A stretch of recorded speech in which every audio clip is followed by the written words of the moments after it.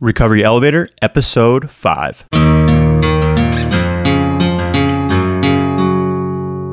Welcome to the Recovery Elevator Podcast. My name is Paul. According to my Recovery Elevator sobriety tracker available on Android and iPhone, I have been sober for 194 days. You know the rule where if you write a strongly worded email or a letter, that it might be prudent to wait 24 hours before hitting that send key. Well, that's what I did. I recorded this podcast episode yesterday, and instead of going to the editing board like I do directly after I record a podcast, I decided to wait 24 hours and see if I still felt the same way. Well, Recovery Elevator, I do. And here it is. I don't want this to sound like a diatribe or anything like that, but it just might be that. You guys are in for a special treat with the interviewee on the show today. His name is Elliot. And yesterday, after interviewing him, I was inspired. I was so happy to have him on the show. This guy is amazing. But then I played a huge game of the what ifs, right? Looking through life in a rearview mirror is a bad way to live. And you can't play the what if game. What if I'd have done this? What if I'd done that? But I played it yesterday for a couple hours, and it was not healthy. What I mean by this is, Elliot, who is my brother's best friend, he says it in his own words in the interview, is a recovering alcoholic and has been struggling with alcohol for the last decade, probably just as long as I have. And we should have been working together. And here was the what if game. I was like, wow, well, what if Elliot and I had been putting our efforts together and I could have avoided so much wreckage and bullshit. But you can't play that game. That has already happened. I can only focus on today. But I felt so alone for so long. And that's another reason why I'm making this podcast, is to tell you, you are not alone. I felt like Tom Hanks in the movie Castaway for a decade. But the only difference is Tom Hanks, he had a volleyball named Wilson. I didn't even have that. Now, I've made it very clear, this podcast has zero affiliation with Alcoholics Anonymous. In fact, it's been a godsend for me. It's a fantastic program. And I want to make it clear that I'm not promoting AA or I'm above AA. But sometimes it's just a little too anonymous. But here are a couple opinions, and that's all they are. They are just opinions. And I want to make it clear, I do not claim to be some sort of authority in this field or medical professional. I have two very expensive pieces of paper hanging on my wall, but I'm not a professional. These are just opinions. Alcoholics Anonymous. Fantastic program. But there's one word in that title that hinders the program, right? It's the word anonymous. Sure, I understand the reasons why it's anonymous, and I respect it. There are professional reasons.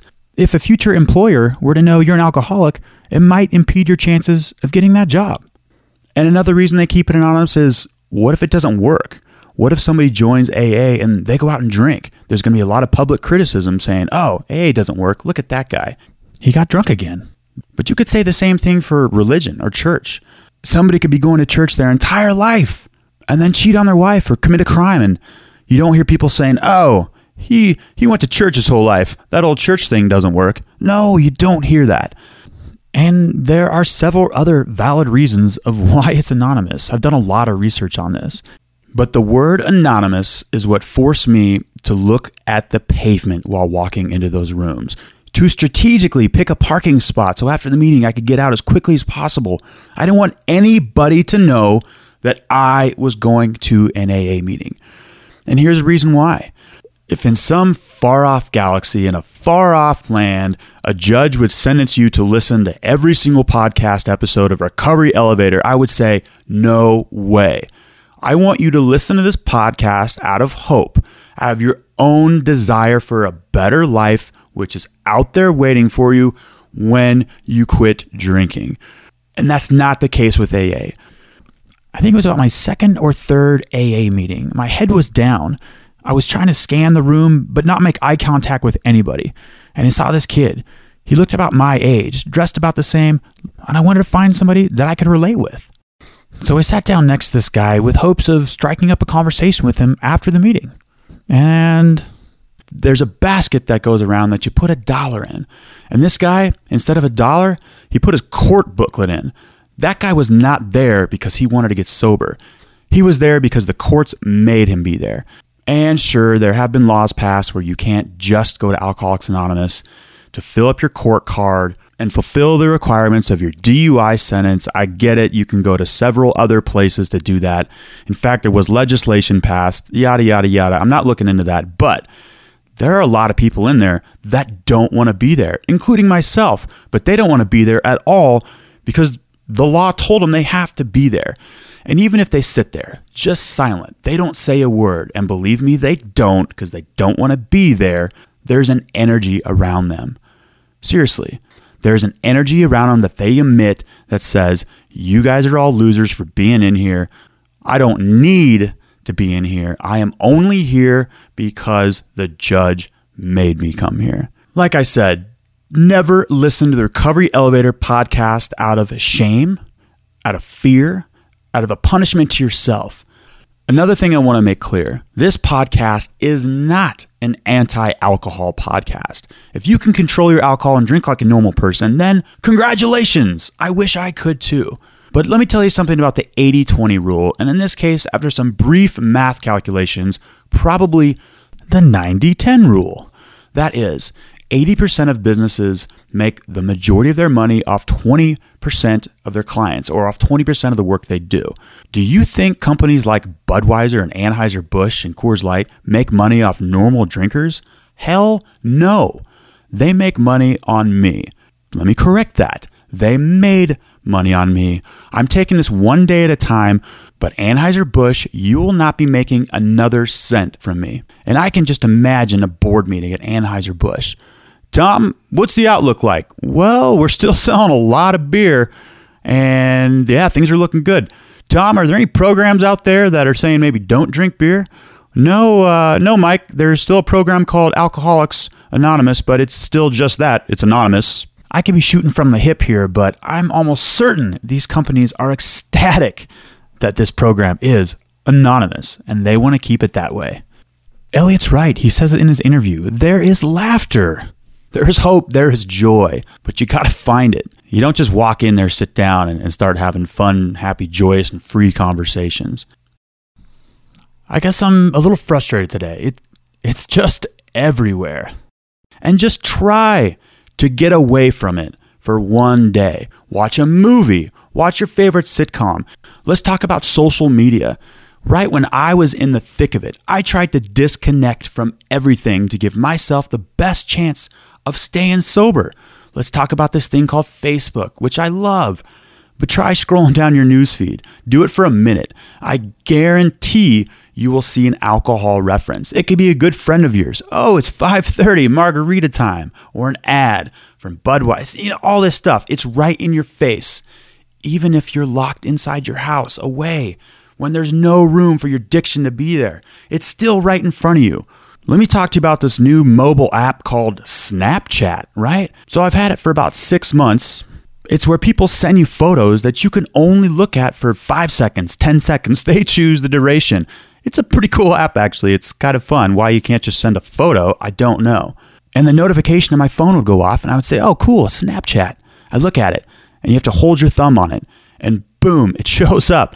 There is a close-up image of a Miller High Life and another guy chugging beer in the background.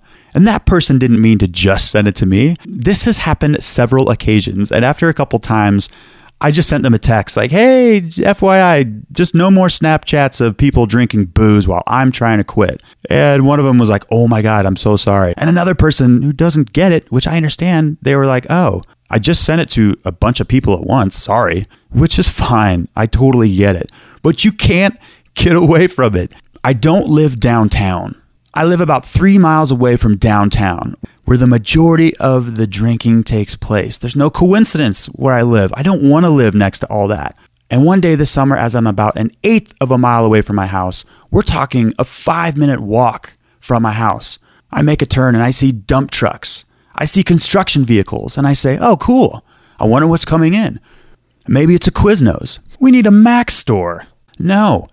It's a microbrewery. If I had a good throwing arm, I could probably throw a snowball and hit the brewery. When I was in the thick of it this summer in 2014, instead of going right while walking my beloved dog, Ben, I took a left.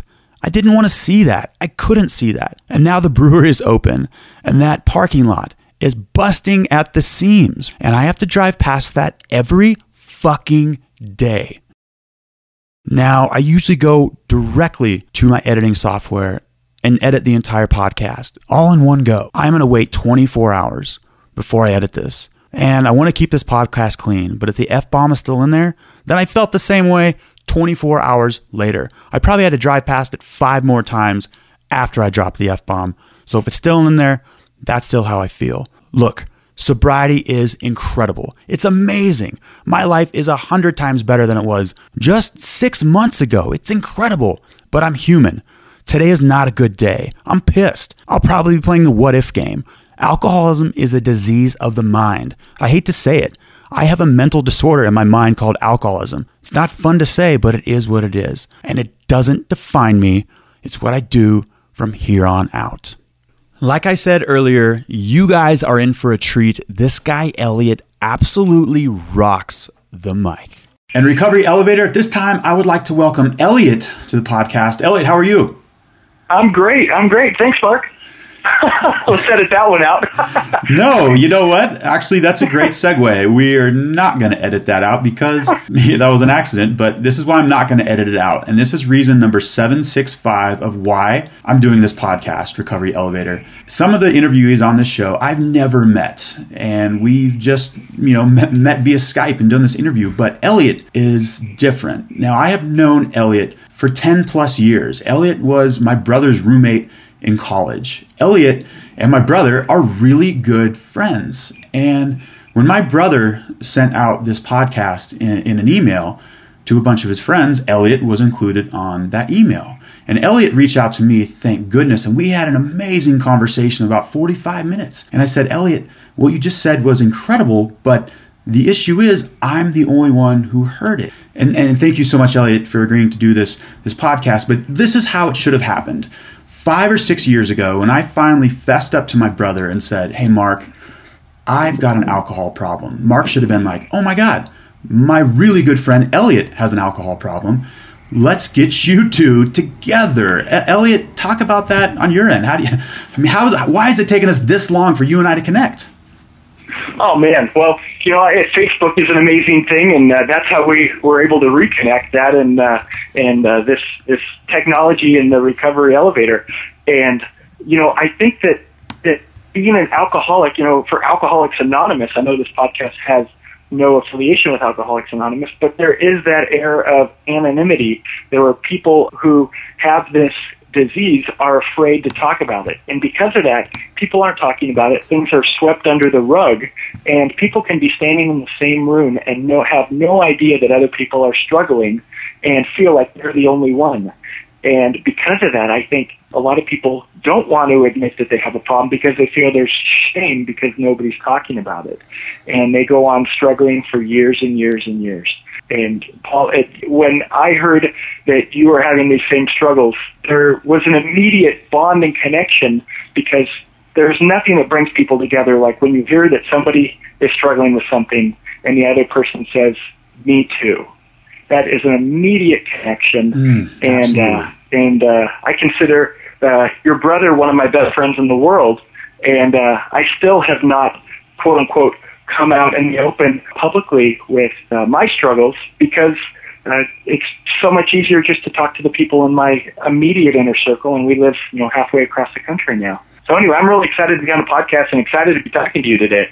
Yeah, and we'll get into the basic questions in just a second, but 5 or 6 or 7 years ago, Elliot, I remember sitting in Las Vegas with my brother and my dad eating dinner, and you had a business in Las Vegas, and we'll get into that later. But in that chair, I was thinking, I had a beer in front of me, and I'm thinking, I'm only going to have this one beer. Like, I'm done after this beer. And of course, I went on to actually spend over $1,200 blacked out at a nightclub that night. But had we have known, you were right across the table, probably dealing with the exact same issues. But we'll get into that in a sec. Elliot, let's just get into the nuts and bolts of this. How long have you been sober? That's a great question because I quit drinking formally about 7 years ago, right around that same time when you were in Las Vegas. I think probably the best way to talk about it is to tell the story. But I did not reach out for help from other people, and I did not take the time to learn about alcoholism. And I looked at it as a moral failing. I looked at it as something to be shameful of. I looked at it as a lack of willpower. And I think that so many other people do. I thought that the true alcoholic was somebody who had to have alcohol, like somebody drinking coffee in the morning has to have coffee. And I didn't realize that the disease is actually much more simple than that. And it took me years to figure that out, years of struggling by myself. And I had my last drink 16 months ago. And I got to tell you, the last 16 months have been so easy to struggle of the 5 years before that. I guess, I can certainly talk more about that, but that's the quick answer. Yeah, and congratulations on 16 months. Nothing short of remarkable. And Elliot, talk to me a little bit about when you were drinking. Before we chatted, how you were on these business trips, and talk to me about finishing off bottles of wines that costed hundreds of dollars, and you would say, well, there's probably $15 of wine in that bottle. It's just a sip. But talk to me about, your drinking habits and how you tried to control it. Absolutely. Just to talk about that, I would want to probably talk about the years before that and leading up to when I started to realize I had a problem. I grew up on a small island in Washington State, the oldest of 4 children in a comfortable middle class family, and we lived on a small farm. We had 7 acres, and we had horses and pigs and sheep, and even llamas and alpacas and chickens, and it was just a magical childhood. And I grew up in a community of people who were so supportive. And I flourished in that environment, and by the time I was in middle school and high school, I was, playing sports. I was the captain of the football team, quarterback of the football team, the editor of the school newspaper, and the student body president, and very active in our church youth group. But the summer before my junior year in high school, I went camping with a couple buddies, and they pulled out a 6-pack of Corona to split between the 3 of us, and I had 2 Coronas. And I still remember the feeling of that alcohol in my system, and that should have been my first clue. I immediately started obsessing about when we could party again and drink again, and it was like game on after 2 beers. And the next 2 years in school, I kind of led a double life. I didn't even realize it at the time. I had a public persona, if you will, but then I was looking for those parties where I wouldn't be found out, where I could drink in anonymity, if you will. And I just looked forward to going to college, where drinking was considered maybe normal and maybe even celebrated. So I went to college, and that's just it. Got right into partying, joined a fraternity, met your brother, and had a wonderful time in college. I gave up sports because it was too hard to manage drinking, doing well in school, and sports. And I substituted a wonderful social life. And it was a great time, but drinking became more and more of a problem. And by my senior year, I made a public announcement that because I needed to do well in a new job I had and do well in school, I was not drinking my senior year. And I think I got a 4.0 and had a great job. And I celebrated after finals by drinking. It was game on again. And again, looking back, I kicked myself, because if I knew what alcoholism really was and how simple it is to find out if you struggle with this, and if it's a genetic thing, a chemical reaction that's happening in your body, I would have known. But I went on to be a very functioning member of society after graduation. I got married, and like you said, I moved to Las Vegas, where my wife and I started a coffee and tea distribution business, selling coffee and tea to fine dining restaurants. About a year and a half or so after we started that business, it was doing quite well, and a family member got into the wine business. And I thought, perfect, I have all these great restaurants and hotels I'm selling to. Got a license to import and wholesale alcohol in Las Vegas, which, by the way, is a whole other story. It's a different market there. But did well distributing that wine, and after a year or two, we had built a portfolio of 25 wineries, 2 or 3 distilleries, a number of craft brews, and life was good and business was good. And I was proud, thinking I kind of beat the system, and I was managing. And I had an excuse to be out drinking all day because I was selling this product. And obviously it wasn't a problem, because look at how successful I was. But it was a problem. Looking back, some things I realized, now that I didn't realize then is, one, I was associating with people who were living wilder lifestyles than I was. And so comparatively, which was my barometer, I was not as bad as them, so I had nothing to worry about. But again, coming back to it, if I had looked at what alcoholism really is, that wouldn't have been my yardstick to measure against. The other thing that I didn't realize at the time then that I do now is I could have been doing so much better if I wasn't moving so slow in the morning and didn't have a foggy head in the afternoon because I was drinking all day. I was limiting myself because of alcohol, and I didn't even realize it. And the third thing, I thought I was managing everything. I thought, I'm on the top of the world, and people were giving me a lot of positive feedback. But I still wasn't working out, and over those 5 years, I'd probably gained 40 pounds. My relationship with my new young bride was suffering. I thought it was because of the work, but really it's because I wasn't emotionally there in the afternoons and in the evenings. And so one morning after a long night, she seemed distant, and I did everything I could to make her happy, and I had no idea why she was mad. And she mentioned, Elliot, I've been worried about your drinking, and I'm not happy. This is going to affect our relationship. And it was a very tough conversation for her to have. So I thought I'd fix it, and I promised to try harder, and I did. I limited my drinking. It was very tough to not finish amazing bottles of wine that I'd been out sampling all day with people. So I stumbled and drank too much and promised and tried harder, and it was that cycle for a couple months. And one morning, almost out of desperation, because I was so perplexed on why I couldn't stop myself from drinking once I'd started, I admitted that I was an alcoholic, even though at that point I still didn't know what it was. And so I went without drinking for months. It wasn't hard for me to stop. I didn't have detox. From the pain that I had caused in our relationship. And as scared as I was by watching my drinking patterns, there was enough pain for me to stop at that point. But what I didn't realize was that once I start drinking, I can't stop drinking. It's so hard. Mm-hmm. And so I knew deep down that having an alcohol business in Las Vegas was not a smart thing for somebody who struggles with alcohol. That is the way I said it. I struggle with alcohol, and it's not smart to have an alcohol business. So I made the toughest decision of my life and sold the business. I feel like God or the universe or whatever you call it, I call it God, was showing me that was the right decision because we got our asking price. The deal went very smooth, and we sold it to people that knew us and knew the business and could continue fulfilling promises we've made to people about quality and the business structure. And so things were working out, and we moved to Texas, where I got into sales, and I thought getting out of the industry and stopping drinking would be enough. But like I said, I was in sales. I traveled a lot, and there were lonely, cold nights in hotel rooms where I thought, just one drink at the bar downstairs. That's happy hour. It's free. I'm not really an alcoholic. I've been drinking for months. And sure enough, once I had that drink, I would need to keep drinking until I fell asleep or passed out. And I would wake up and I'd have this shame and just be so concerned. And so I tried harder. I don't want, there was so much in my mind, so much negative association with the term alcoholic. I didn't even want to admit it to myself. And so I'd go months without drinking, and then, it's been a long day, and I'd make some excuse and have a drink, and then I was off to the races again. Mm-hmm. And, maybe I'd go 9 months, do it again, and then drink for a couple trips.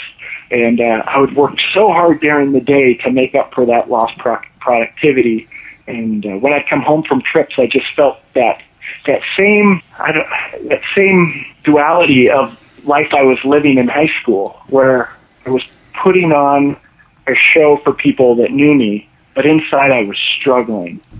And so I got some podcasts that I downloaded, and that's one of the reasons I am so excited to be on the podcast today, because people in podcasts help me. And the thing I heard is that alcoholism is a 2-part disease. It's been medically proven that people that have trouble with alcohol have a different chemical makeup in their body, and that when they drink alcohol, it affects them completely differently than people who don't have an alcohol problem.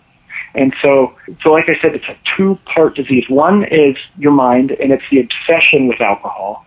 and the obsession about taking that first drink. It's that struggle when you're sitting in a hotel room and you're not going to drink that night, or you promise in the morning you're not going to drink.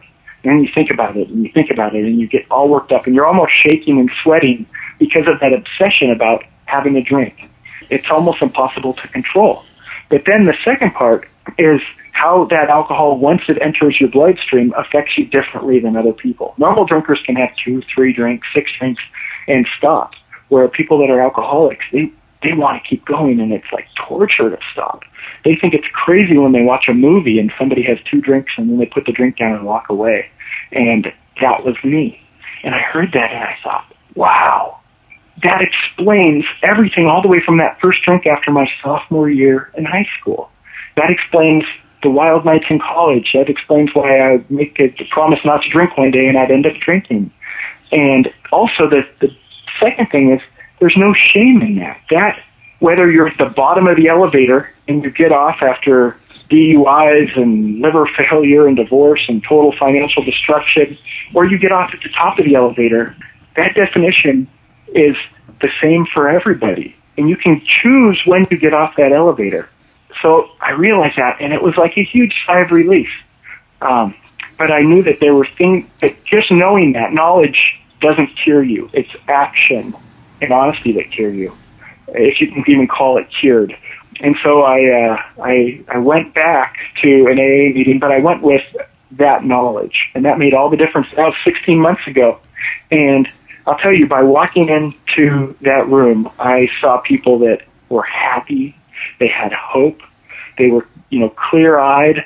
They understood exactly where I was coming from. There was no judgment.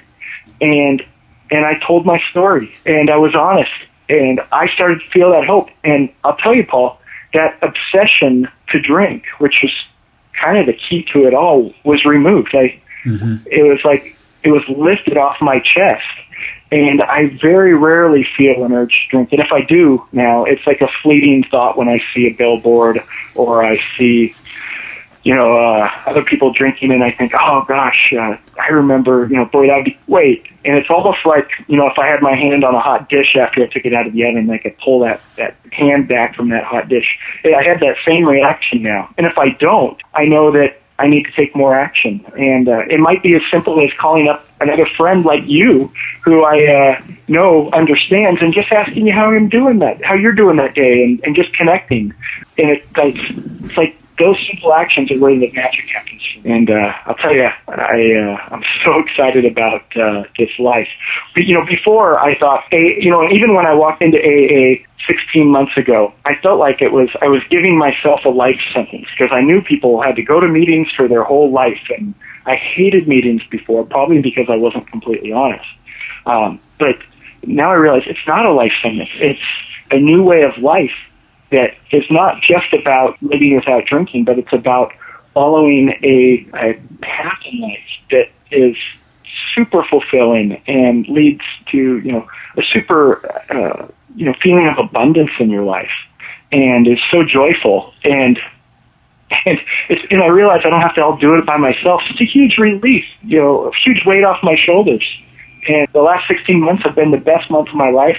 I've been acting, or I should say I've been making decisions not out of fear, but been making decisions based out of love and service for others. And I feel like things are good. But I know it's that recovery is not always easy, and I don't want to paint that picture, because it's hard to be honest. In fact, me calling you Mark at the beginning of the podcast just goes to show I was nervous about getting on this podcast and talking to you.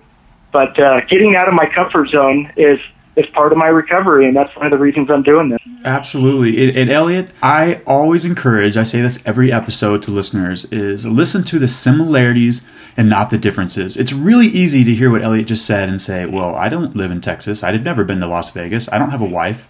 I never owned a coffee, tea, liquor business.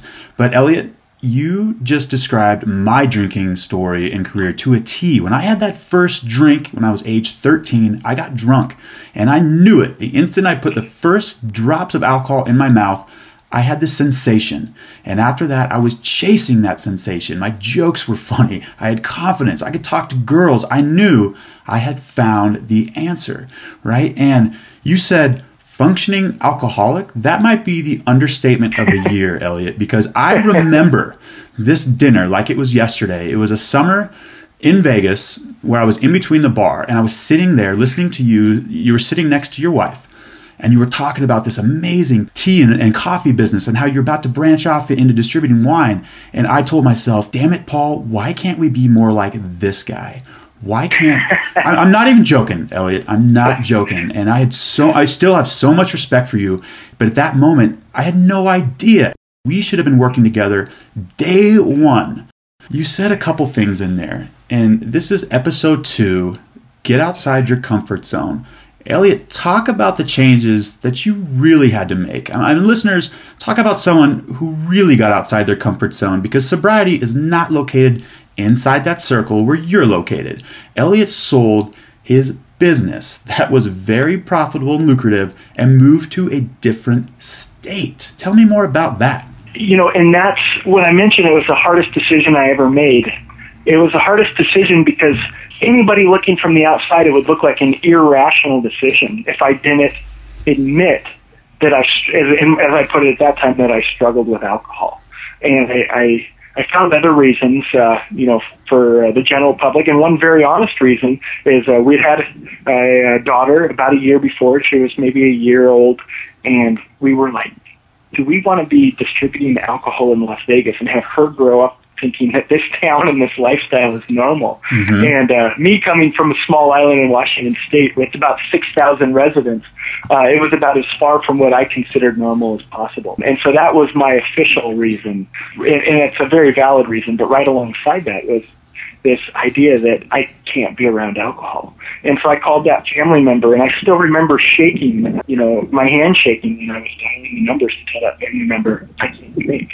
And I'm sorry, but I'm not going to be able to distribute your wine anymore. And that was the first time I'd told anybody else besides my wife that I had this challenge.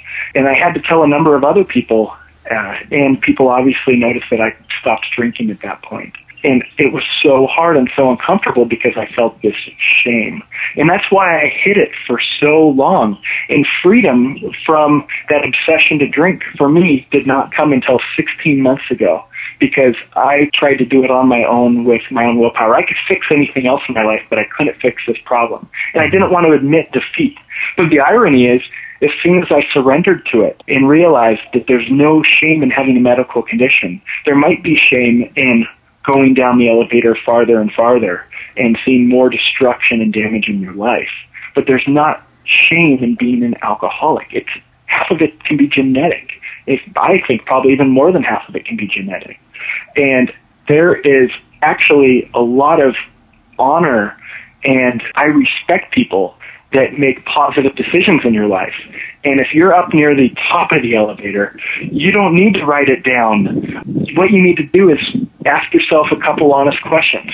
Paul, I know you did that podcast where, there was the 20 questions, and I think those are very telling. But if you can see if you have that obsession about taking that first drink, and experiment with not taking it and see how it affects you. And 2, once you have that drink, can you put it down after 2 drinks, 3 drinks, 6 drinks, or do you need to drink more and more? If you do, you might as well take a good hard look at getting off the elevator, because you're going down, and life can be so much better without going down farther. Exactly. And let's switch gears for a second here. And Recovery Elevator, again, I want to encourage, please listen to this podcast out of hope. Hope for a better life. I want for myself what I want for you guys. And Elliot, when we were talking the other day, we were discussing how this really is an issue of life and death. And it might not seem that perilous on the surface, but tell me more about that, Elliot. It is life or death. And what I mean by that, it's not like, well, let's shoot for the stars, and if you don't make it to the stars, you might land on the moon, which is pretty sweet. But with drinking, if you're trying to stay sober and you don't do enough work and you drink, it's black and white. And tell me more about that, Elliot. One thing is, it was easy for me to justify drinking. And, by being around people that were worse than I was, for me, I didn't feel like it was life or death. While I was drinking, I look back now and I think, man, I had some close calls. Well, maybe I shouldn't have driven that time, or maybe, it's amazing I got back to, in college, back some nights from the party. it's very easy to justify that you're not as bad as other people, or that, I think people that drink too much, or alcoholics, are very good at compartmentalizing. And denial is an extremely strong human emotion. And it's something that I struggled with for years, about being honest. But it just takes one time driving, one time making a bad decision. Looked at the news this morning, and I haven't watched the show and can't even name the guy, but some, very handsome young actor that was on something like Real World or something, Big Brother, probably only 19, 21 years old, died of alcohol mixed with the wrong drugs and overdosed. He had, I could only imagine he had so much promise in his life. And it's stories like that. But it's also, for me, is the lack of life. I was becoming, because I was so ashamed that I couldn't beat this on my own, I was trying to fake it till I make it. And I wasn't allowing myself to feel emotions, and I wasn't being honest with myself and other people. And my life got very, almost autopilot, where I was trying to survive and I wasn't thriving. And I see that with so many people around me, and so many, families where, the parents may drink too much, and the kids aren't having the childhood they could have, and they suffer, and they grow up and the pattern repeats itself, and it becomes a generational thing. When I quit drinking, I started to thrive, and I put that stake down where, there's looking back to my family history, there's other people in my family who struggled with alcohol. And notice I didn't call them alcoholics, because I believe that only you can define yourself as an alcoholic. But I've seen that pattern through, different families and even my own family, and I put a stake in the ground, and I am saying no more. My kids are going to have a different childhood than other kids have, and they're going to know about challenges people face and how there's no shame in being honest, and the freedom that comes from that. And it's not only life or death, it's also about really living when you're alive. Elliot, you've said all the words, honesty, everything that tells me you are going to be very successful in recovery. But what is your plan? You've got 16 months. How do you plan to make 17 months, 2 years? What's your plan moving forward? I know we both know it's far from in the bank, but what's your plan moving forward? Well, my plan today was to be on this podcast, and I'm pretty sure I'm not going to drink today. And, there's a couple things I try to do every day. One, I try to talk to an alcoholic, whether it's a text message or a phone call or going to a meeting. And by the way, the more I'm out in the open, and the more I realize other people are alcoholics, and we have that bond. So that makes it pretty easy. I also try to read or listen to some material, whether it's the big book, Alcoholics Anonymous, or podcast or something, to remind me of this disease. And just by taking the small actions, I found a daily reprieve from drinking. And I'm one to plan out 5-10 years. In fact, part of it, we were working on our 10-year planning for our business in Las Vegas, and we realized we don't want to be here in 10 years. It just so happened we were doing that. But I don't have a 5-year, 10-year plan. I just have a daily plan, and I'm just trying to do it over and over. And it's not that much work. I'm actually kind of starting to enjoy it. Elliot, I'm going to Las Vegas on March 24th, and this is my plan. Airplane, convention, hotel room, convention, airplane, get the hell out of Las Vegas. That's my plan. Elliot, we have reached the lightning round. So with quick 20 to 30 second answers, real quick, go through these answers with us.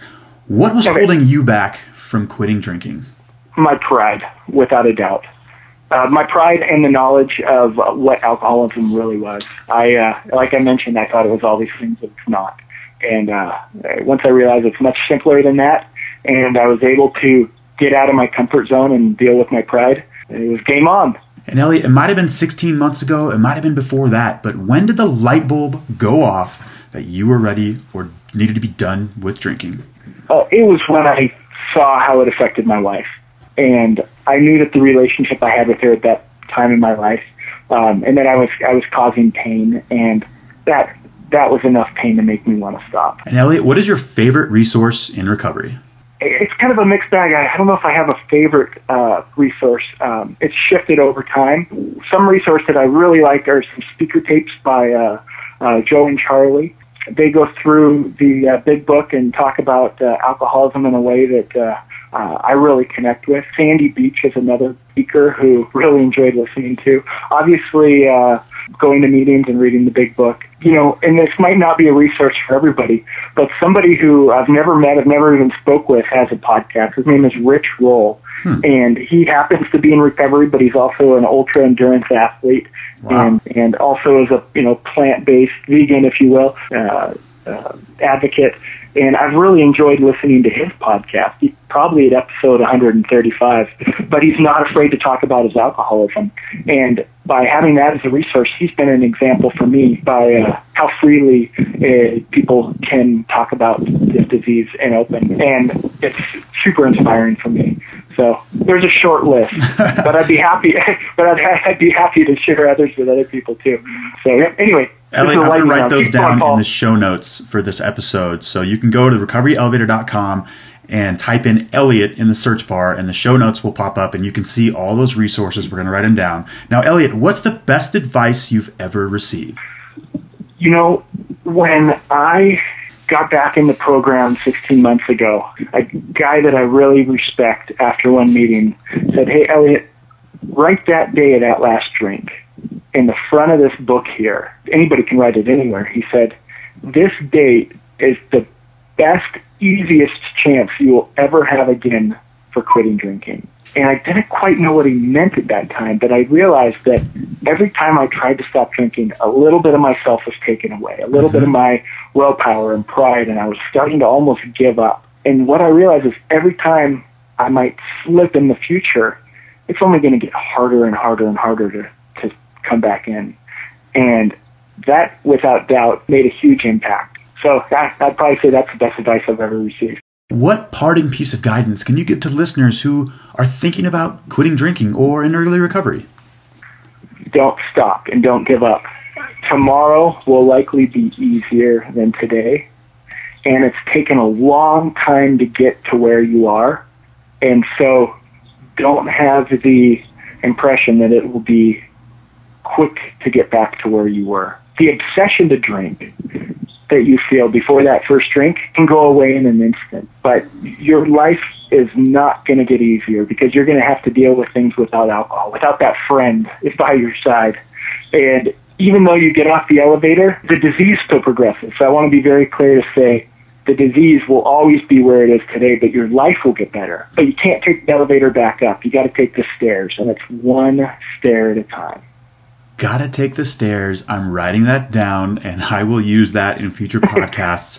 Elliot, thank you so much for joining us today. And I know that I will not be drinking today because what you have shared with me has been quintessential in my own recovery.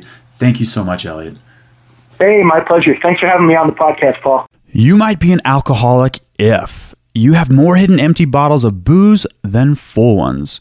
You have a plan of when and where you buy booze so the clerk doesn't recognize you. Number 3, when for some strange reason you're at a party and you don't have a drink in your hand, everybody says, "Mike, where's your drink, man? I almost didn't recognize you."